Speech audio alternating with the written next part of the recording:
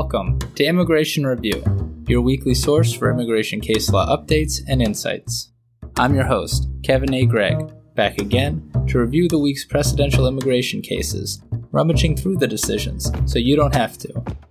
This podcast is sponsored by Kurzban, Tetzelli & Pratt, also known as KKTP, a law firm where I'm also a partner.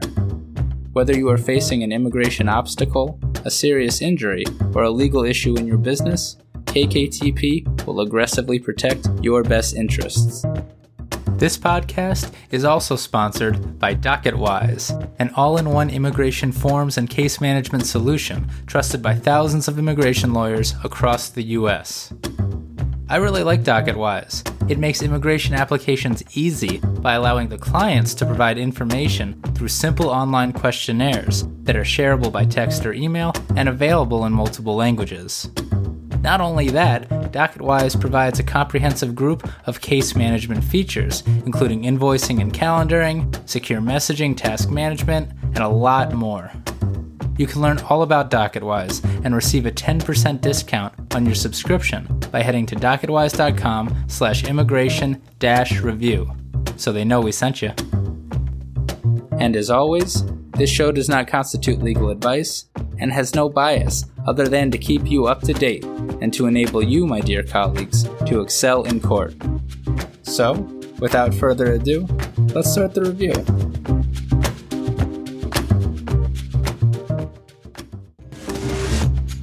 It's crimmigration week.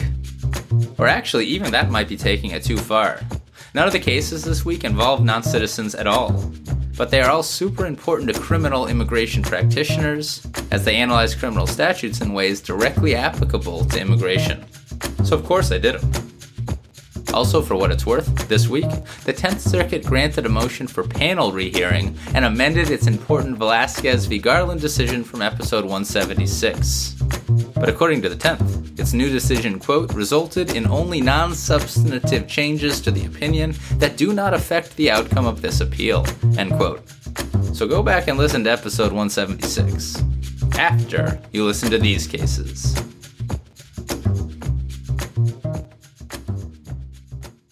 First up, United States v. Trice, published by the 8th Circuit on December 12th, 2023. This is a short case that has nothing to do with immigration, at least not directly. Mr. Trice was on supervised release for having committed some federal crime, but it was then revoked when, as relevantly, a district court concluded that he committed a, quote, child endangerment, end quote, offense while on supervised release. The offense, reasoned the district court, was a violation of Iowa Code section 726.61a. Under that statute, a parent or person with custody or control of a child commits child endangerment when he, quote, knowingly acts in a manner that creates a substantial risk to a child or minor's physical, mental, or emotional health or safety, end quote. It appears that Mr. Trice assaulted the mother of his minor child in front of his children. To me, this case is immigration relevant for a few reasons. One, it's a holding that can be used to argue what is required of the federal generic definition of child endangerment.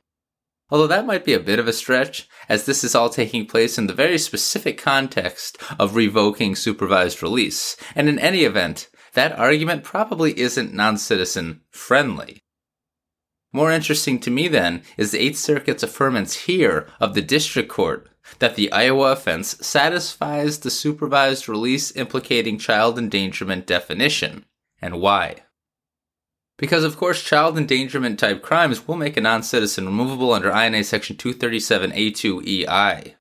The BIA's precedent on that issue smushes together child abuse, child abandonment, and child neglect all together, which are the technical terms used at the INA, and doesn't necessarily require that a state statute require physical harm to qualify, that is, to make a non-citizen removable. But does that immigration definition include the conduct described as sufficient by the 8th Circuit here? It's an interesting question, as the 8th Circuit is explaining here that the Iowa crime doesn't require overly culpable conduct, at least from the child's perspective. For example, quote, child endangerment is a general intent crime in Iowa, end quote. In Iowa, as with all states likely, quote, general intent is present when from the circumstances the prohibited result may reasonably be expected to follow from the offender's voluntary act, irrespective of any subjective desire to have accomplished such result, end quote. Rephrased, no specific child endangerment intent is required to convict in Iowa, or really any child endangerment type crime that only requires a general intent mens rea.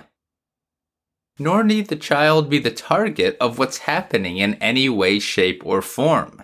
That's what's most interesting to me, to be honest. Quote, it is reasonable to conclude there is a real or articulable risk or a very real possibility of danger to a child's mental, physical, or emotional health or safety from witnessing the child's mother assaulted, end quote. Here, Mr. Trice's crime, of course, met that Iowa definition, and the Eighth Circuit concluded that yes, it met the supervised release endangerment definition as well, because he was aware that the children were present when he assaulted their mother. That's all that's required in Iowa under this statute. Does that meet the definition of child abuse, abandonment, or neglect? I really don't know. If you ever get this Iowa statute in your case, cite to this precedent also for a realistic probability argument. That is, that the statute reaches conduct in practice that doesn't meet the immigration definition. After all, the only thing that the children witnessed were Mr. Trice and his partner getting, quote, into a heated argument, end quote, after which Mr. Trice, quote, lifted her bed and dropped it to the ground while she was in it, end quote. The kids were definitely frightened, but that's all they saw. Not only that, in Iowa, it is, quote, immaterial, end quote, whether the defendant, here Mr. Trice, has custody or control of the children. As with so much on the pod, I certainly don't condone Mr. Trice's actions, but as described by the Eighth Circuit, there certainly seems to be arguments that the least culpable conduct criminalized by Iowa Code Section 726.61a might not match INA Section 237A2EI. And that's why clients hire us, right? And that is United States v. Trice.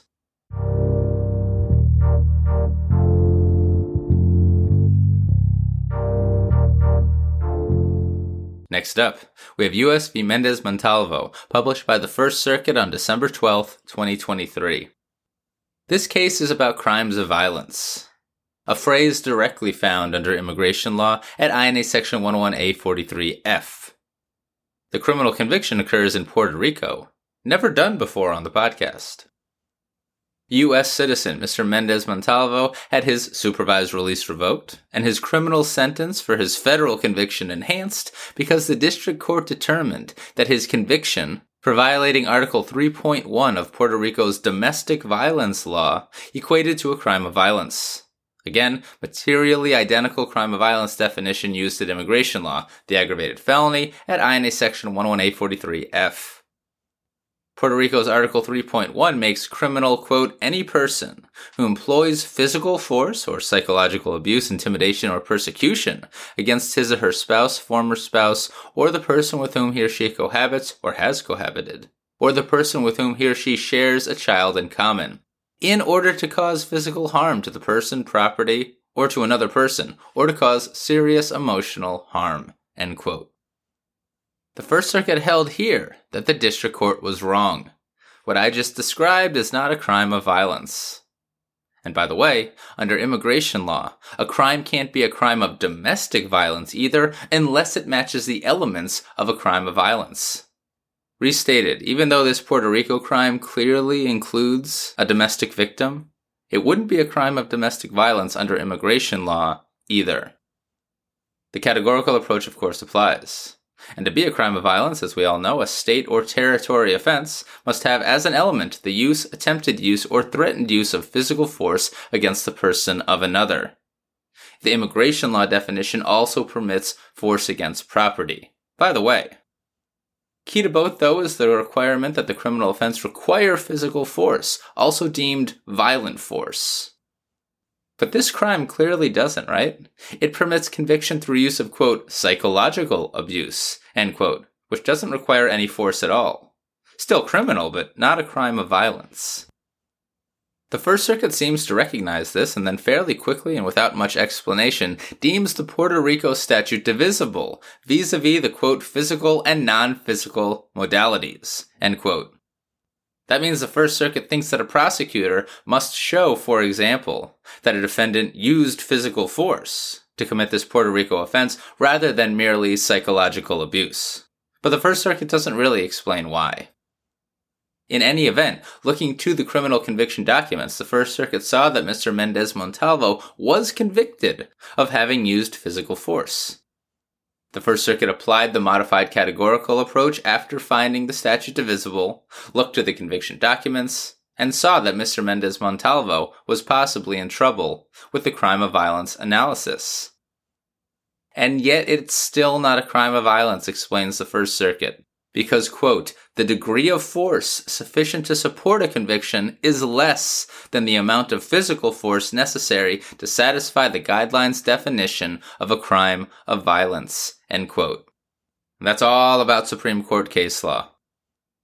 Among other things, in its 2010 decision, Johnson v. United States, the Supreme Court held that crimes of violence and violent felonies don't include crimes that can be committed through mere de minimis touching, or force, quote, no matter how slight, end quote. Those type of crimes don't cut it. Puerto Rico case law, in turn, explains that very little force is required at all to convict under the force portion of this statute. The Puerto Rico Supreme Court itself has held that Article 3.1, quote, does not offer any gradation of physical force necessary for a crime to take place. Any kind of physical force or violence, moderate or severe, is sufficient for the crime, end quote. So that's a pretty good quote to use to argue that the crime doesn't require that much force at all to convict. Well, retorted the government, what about the fact that the Puerto Rico statute requires that the force employed be, quote, intended to cause harm, end quote? Seems that the statute requires more than slight force, no? This argument is supported by First Circuit case law. Maybe so, but it's dicta, said the First Circuit here.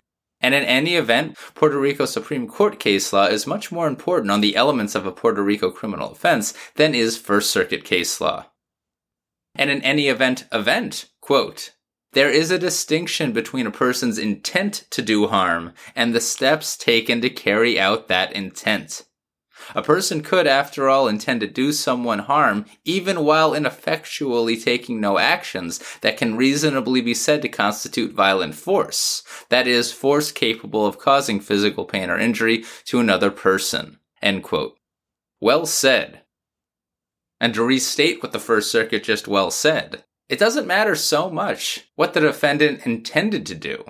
The crime of violence definition requires a showing that they actually used violent force. Quote, adopting the government's proposed intent standard comes dangerously close to imposing liability based on a person's mindset alone, end quote. Just say Minority Report, First Circuit. That's all you had to say. We get it. It is indeed the case that the Supreme Court's recent precedent in Stokeling, discussed last week, holds that the violent force definition, quote, does not require any particular degree of likelihood or probability that the force used will cause physical pain or injury, only potentiality, end quote. Fair enough, said the First Circuit, but a statute that only requires de minimis or slight force still won't cut it. It's not about the potentiality, explained the first. It's about the force actually required, and this Puerto Rico statute requires almost none at all to convict, even under the force prong of the statute. So it's not a crime of violence, concluded the first. The district court erred here, by the way, by looking at the facts of what Mr. Mendez Montalvo actually did, which was violent. But that's not how the categorical approach works, whether we're in federal district court or in immigration court. And so, it was sent back for resentencing. And that is U.S. v. Mendez Montalvo.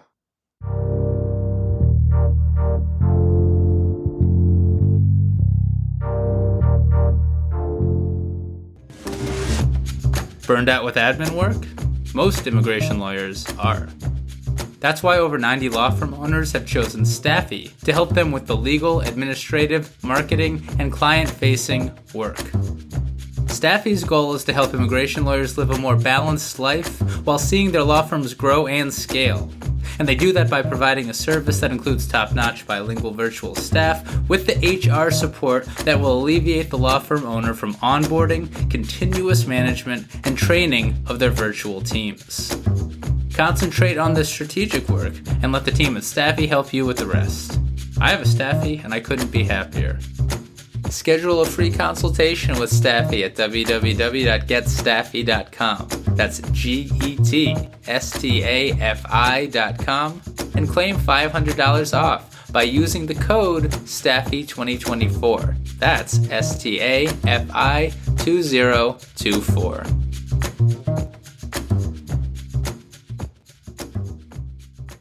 We conclude with U.S. v. Amos, published by the Third Circuit on December 14th, 2023. Remember I said that it's the week of sentence enhancement categorical approach stuff that doesn't involve non-citizens. This final case is also about crimes of violence, also in the sentence enhancement context. As so often happens, Mr. Amos had his federal firearm-based conviction enhanced, based on a finding that his previous state conviction was a crime of violence. The prior crime? A 2008 conviction for second-degree aggravated assault in Pennsylvania in violation of 18 Pennsylvania Statute Section 2702, A3 through 7. That is A3, A4, A5, A6, and A7. The federal district court enhanced the sentence based on a finding that this was indeed a crime of violence. The district court judge also refused to suppress evidence of the federal crime. The federal judge didn't see an unlawful stop by police of Mr. Amos or some other Fourth Amendment violation. On appeal, the Third Circuit affirmed that latter holding, no Fourth Amendment violation and so no evidentiary suppression. Not too relevant to immigration anyway, so we're going to skip it and the many pages of analysis, but to regularly make such arguments in immigration court like our federal public defender brethren. The Third Circuit did, however, send it back for resentencing. 18 Pennsylvania Statute 2702, A3 through 7, is not a crime of violence, it turns out. It does not require violent physical force in all cases. So it does not always require as an element the use of physical force as the crime of violence definition requires. As we just discussed, Supreme Court tells us that, quote, physical force means violent force. That is, force capable of causing physical pain or injury to another person, end quote. And in the Third Circuit, that means force, quote, capable of causing that person physical pain or injury, end quote. There are lots of subsections at issue in this case, 5 to be specific, and I'm not going to wild bore you by reading all of them. Actually, it looks like the statute might be divisible as between those 5 subsections, meaning that a prosecutor must prove which specific subsection, A3, A4, A5, A6, or A7, a defendant violated to convict in Pennsylvania. The problem is here that it looks like the prosecution didn't. They didn't charge a specific subsection. They just charged and convicted Mr. Amos under 18 Pennsylvania Statute Section 2702, A3 through 7. Begs the question then, right? Is it even a valid conviction? Or dare I say, the whole divisibility thing is a legal fiction because in practice, prosecutors often don't prove subsections at all, and they still convict? Maybe. And a bigger issue than this case. The Third Circuit certainly didn't go that far, but it believed the U.S. government had a big problem here in trying to enhance the sentence, because now to enhance Mr. Amos's sentence, the government needed to show that all 5 of the subsections were crimes of violence, and they couldn't. Subsection 3 was the problem here. It permits conviction where the defendant, quote, attempts to cause or intentionally or knowingly causes bodily injury to any of the officers, agents, employees, or other persons enumerated in subsection C in the performance of duty, end quote. Can't hit a cop. That's essentially what they're saying, right? But because it's a statute to protect against assault on cops, it applies to a whole bunch of conduct Pennsylvania wants to criminalize and prevent people from hitting cops. And some of that conduct, while criminal, isn't violent. The reason? Well, it's United States v. Jenkins, of course, discussed on episode 160.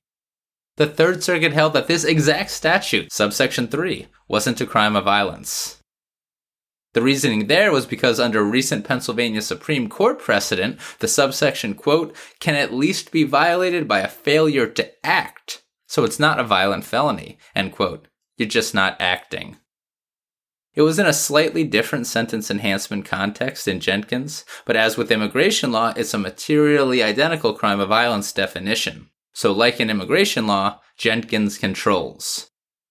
And as with immigration law, it means that Mr. Amos has not been convicted of a crime of violence.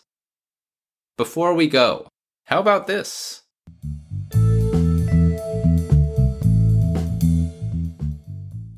Feel overwhelmed and frightened by the fact that crimmigration changes so much now and you might not have made the argument below? Me too. And try not to. I mean, try to make all the arguments you can. But here, like a case last week if I recall, not only did Mr. Amos's trial counsel not make the subsection 3 argument before the federal district court that just won the day, but counsel expressly confined their argument to subsection 6. Didn't matter to the Third Circuit. At least when new, almost directly on-point precedent like Jenkins came along with a dispositive argument later. Cite to cases like this when you yourself are, unfortunately, making an excellent but new crimmigration argument for the first time on appeal. And that is U.S. v. Amos.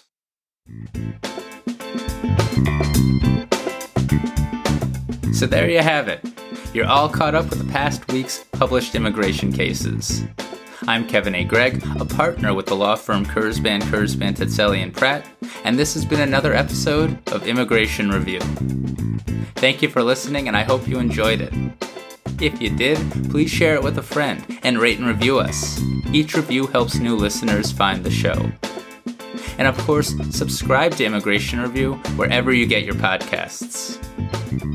If you like what we do and want to become a patron of the show, please check out our Patreon page at www.patreon.com/Immigration Review or click on the link in the show notes. And if you're interested in an official Immigration Review CLE certificate, email me at kgreg@kktplaw.com with your full name and the episode numbers for the 10 shows you've listened to. Also, feel free to email me with questions, comments, or anything at all, and follow the show on Instagram and Facebook at Immigration Review, or send us a tweet at ImReview, that's IMM Review. I'll be back next Monday for a brand new discussion. Until then, I'm Kevin A. Gregg, bringing you the Immigration Review.